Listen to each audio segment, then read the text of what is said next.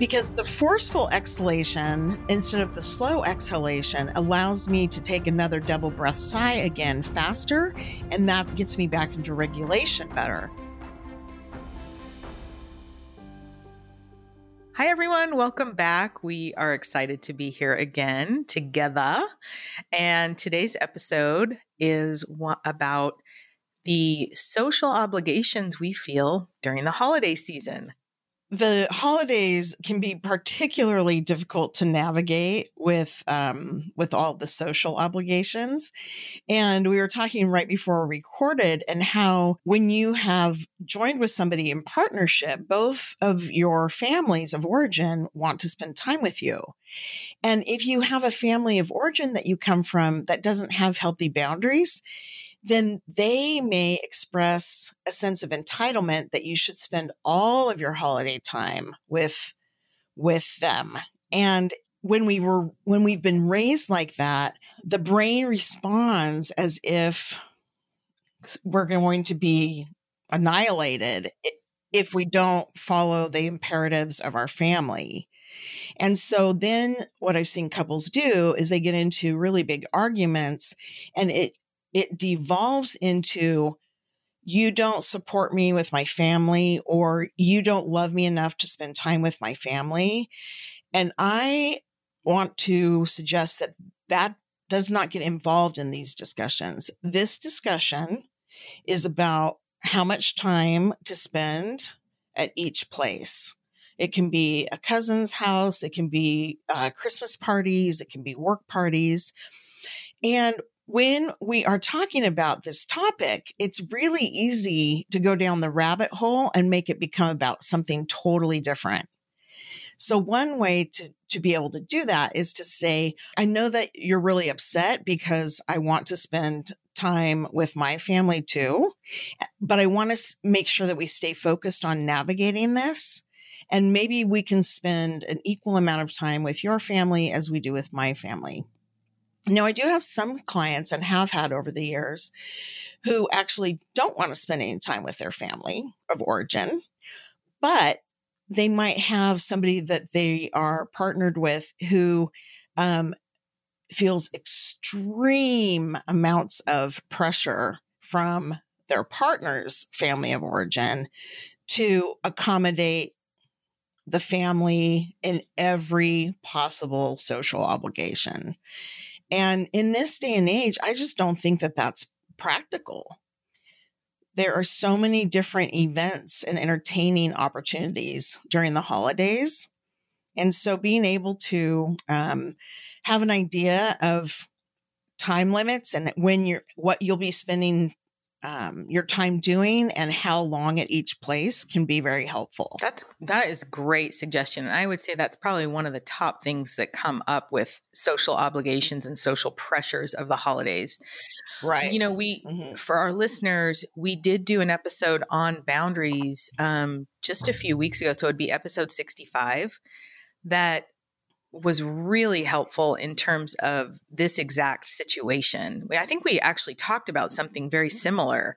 So we probably did. If they want to go back and get more in depth into those boundaries, episode 65 is great. One of the other things we talked about just in last week's episode is financial obligations of the holiday season. And so we talked about expectations and gifting and so forth. But I do think we should at least briefly mention it this week, that is another part of social obligations. When you're invited to a party, bringing a gift for the host or hostess. When, at work, usually there's some sort of gift exchange, at the very least, some sort of acknowledgement, holiday cards. It goes on and on and on. And so even if it's not a formal gift, or it's not really about the dynamics of your family and your partnership and your children, there's still a lot of social obligations around gifting. So we do go in depth about that last week, but is there anything else you want to mention about that in terms of the social pressure of gifting? Some of it's very difficult to navigate. If you are in a work environment that expects certain quality gifts to be exchanged, that can be really hard. And it might benefit you to come up with some creative ideas. One way that we avoided that when I started my nonprofit counseling center in Elk Grove is we had a white elephant Christmas gift exchange, and it was hilarious. And some of it would be like brand new stuff that the person didn't return to Amazon in time, or brand new things that didn't fit or that they didn't want anymore. But it was so much fun, and there wasn't any financial pressure on anybody. That's awesome. And so you put rules around, spending for the gift. Yes. Okay. That's fantastic. Yeah. Yeah. It was $5. I can remember one of the gifts was like, a hygiene gift. So it was 2 rolls of toilet paper. It was a brand new toothbrush. That's awesome. It was like a bar of soap. I mean, it's just hilarious. Yeah, that's awesome. And as we've been talking about in all of these episodes where we're focusing on the holidays, the point of these gatherings and these rituals and the gifting and the entertaining and the dinners, it's all about connecting with people we care about. And so if we think about that when we go into each of these situations and we try and prioritize connection over obligation or social pressure, I think it's going to serve us very, very well. So I love that example. Okay, so we have time spent, we have gifting. What about food? Food and alcohol. Oh, food is so difficult. I can remember one time, a doctor who performed bariatric surgery in the Sacramento area asked me to come and speak to his patients that were preparing for surgery. I think it was at the very beginning of November a few years ago. And in that presentation, we talked a lot about how in many families, partaking of all the food is somehow conceived as an act of love. And that it becomes very personalized for some family members if you won't or can't eat what they've prepared. And coming up with some kind of pre-thought responses can be helpful. And sometimes that person who's pressuring you is just going to be unhappy because they won't be flexible in their thinking and they won't allow you the agency to choose what you put in your mouth. So I always say that a couple of ideas are, I'm really watching my carb intake, or I'm really watching my alcohol intake, or I'm seeing how many days I can go without eating treats during this holiday season. You can make it kind of fun and funny, but you can also say to the person, your stuffing, your turkey stuffing is one of the things I look forward to every year. And I am so bummed I can't eat any right now, or I'm not eating carbs right now. But I wonder if I could take home a little baggie and freeze it. That's a great People phrase. Love that because it's not an outright no. And it's an acknowledgement of how important the stuffing is to the traditional gathering of your family or your friends. I think that is brilliant, Lena. And what I realize is when, I don't cook a lot. I used to bake quite a bit. I don't bake as much anymore, but whenever I do put a lot of time and effort into cooking or baking, it is because I am so excited for the people that will be eating it because I know it's their favorite or they love it. And that gives me so much joy to think of surprising them with their favorite whatever.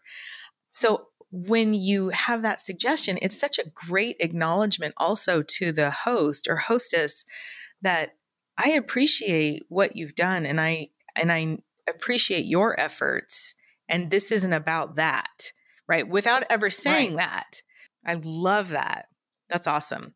Yeah. One of the things I notice with being in recovery is that particularly like work social gatherings or friend gatherings can be really difficult if you don't have a drink.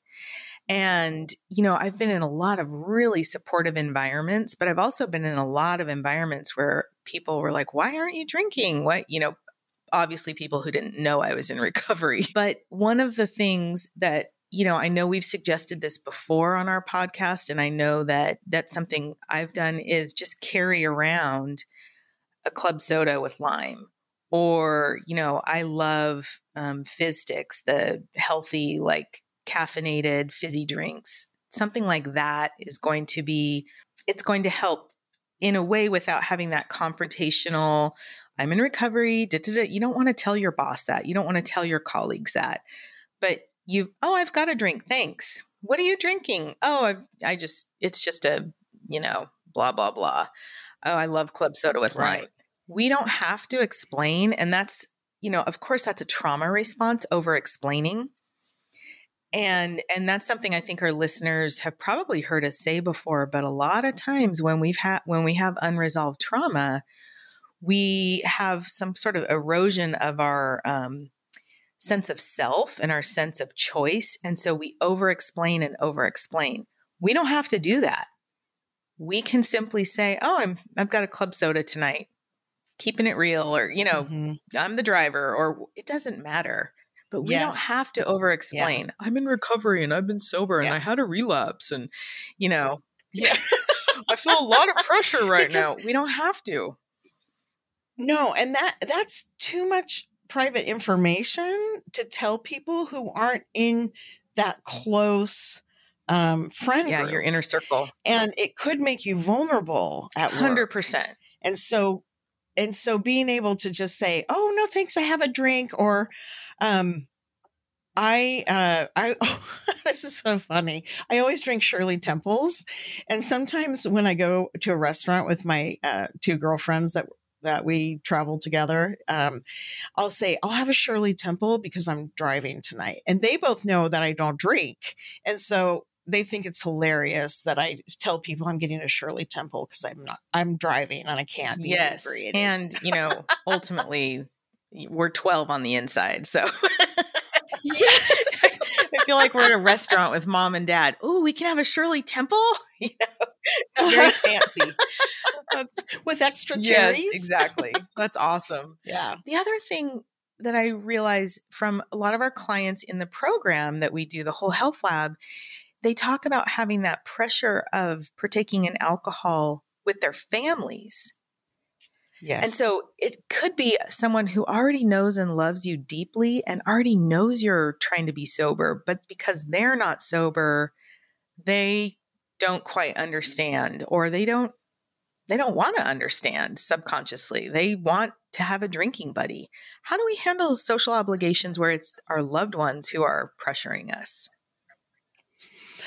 I think there are a lot of different ways to do that. One suggestion I would have would be to limit the entertainment you go to in the evening. Suggest to your family that you have a brunch or a lunch. So that's one very practical way that makes it a little easier to decline alcohol.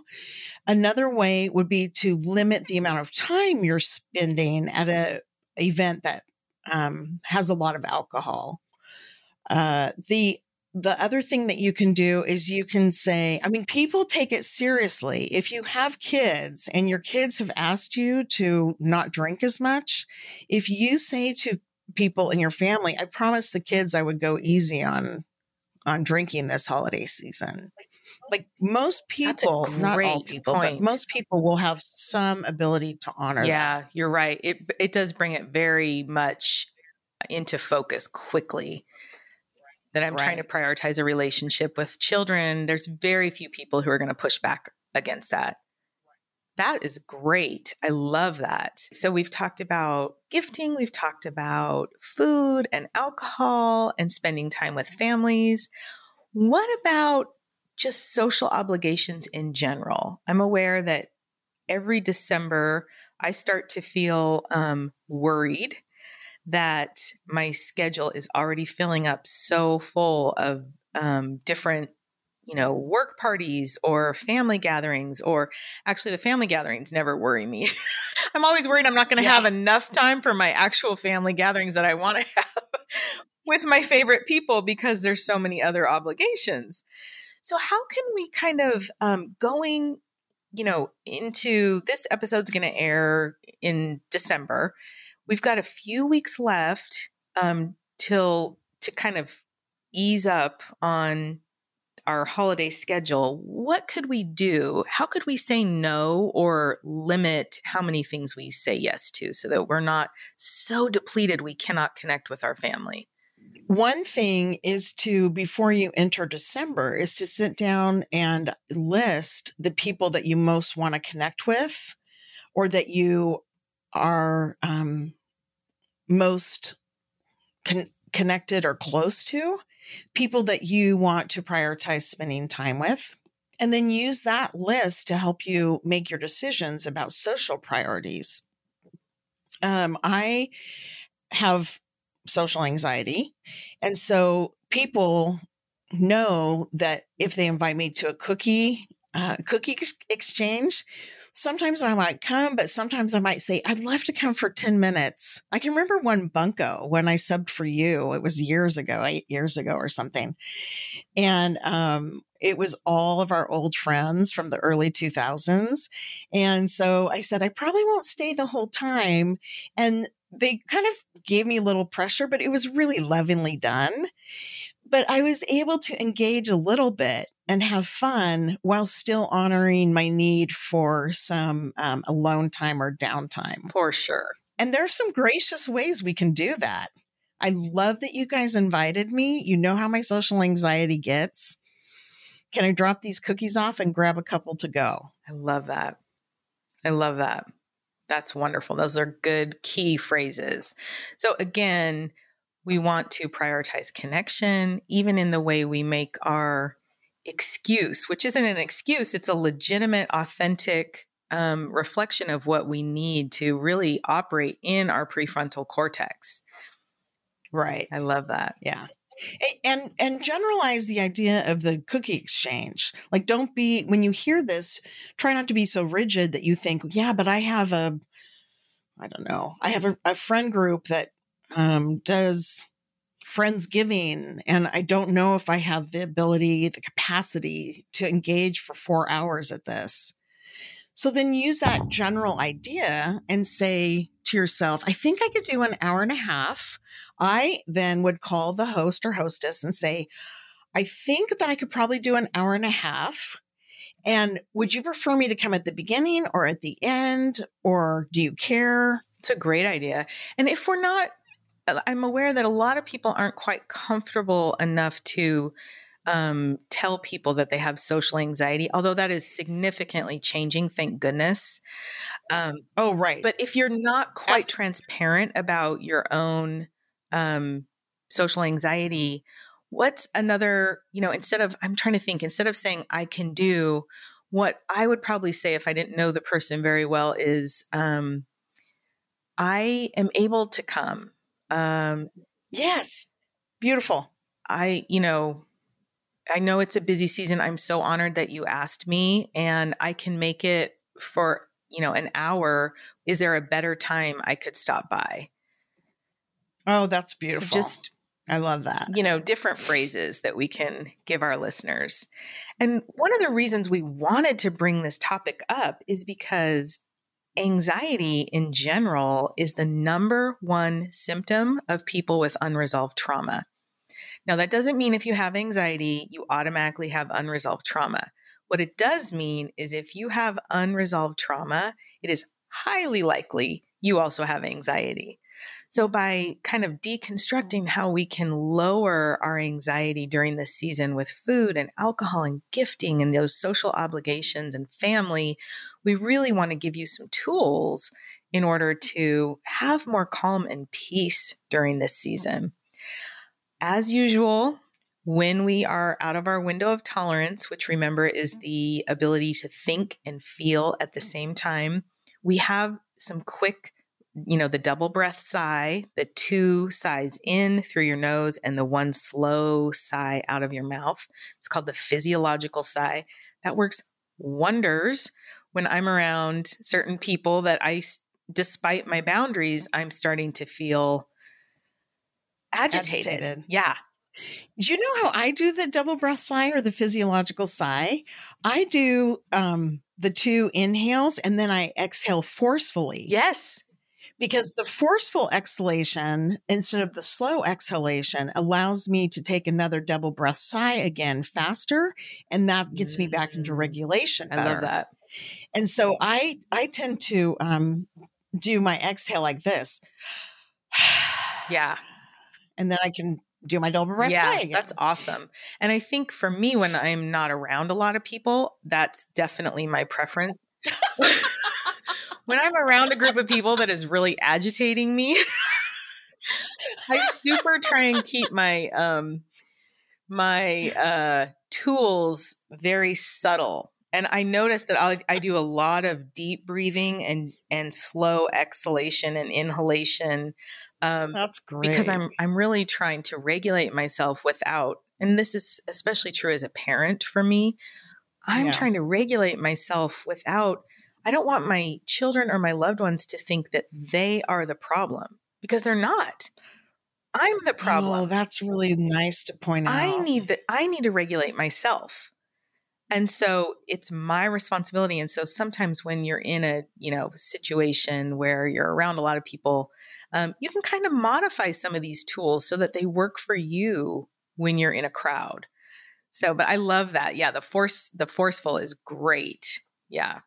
Okay. So those are social obligations and some of the pressures we feel and how to kind of mitigate that.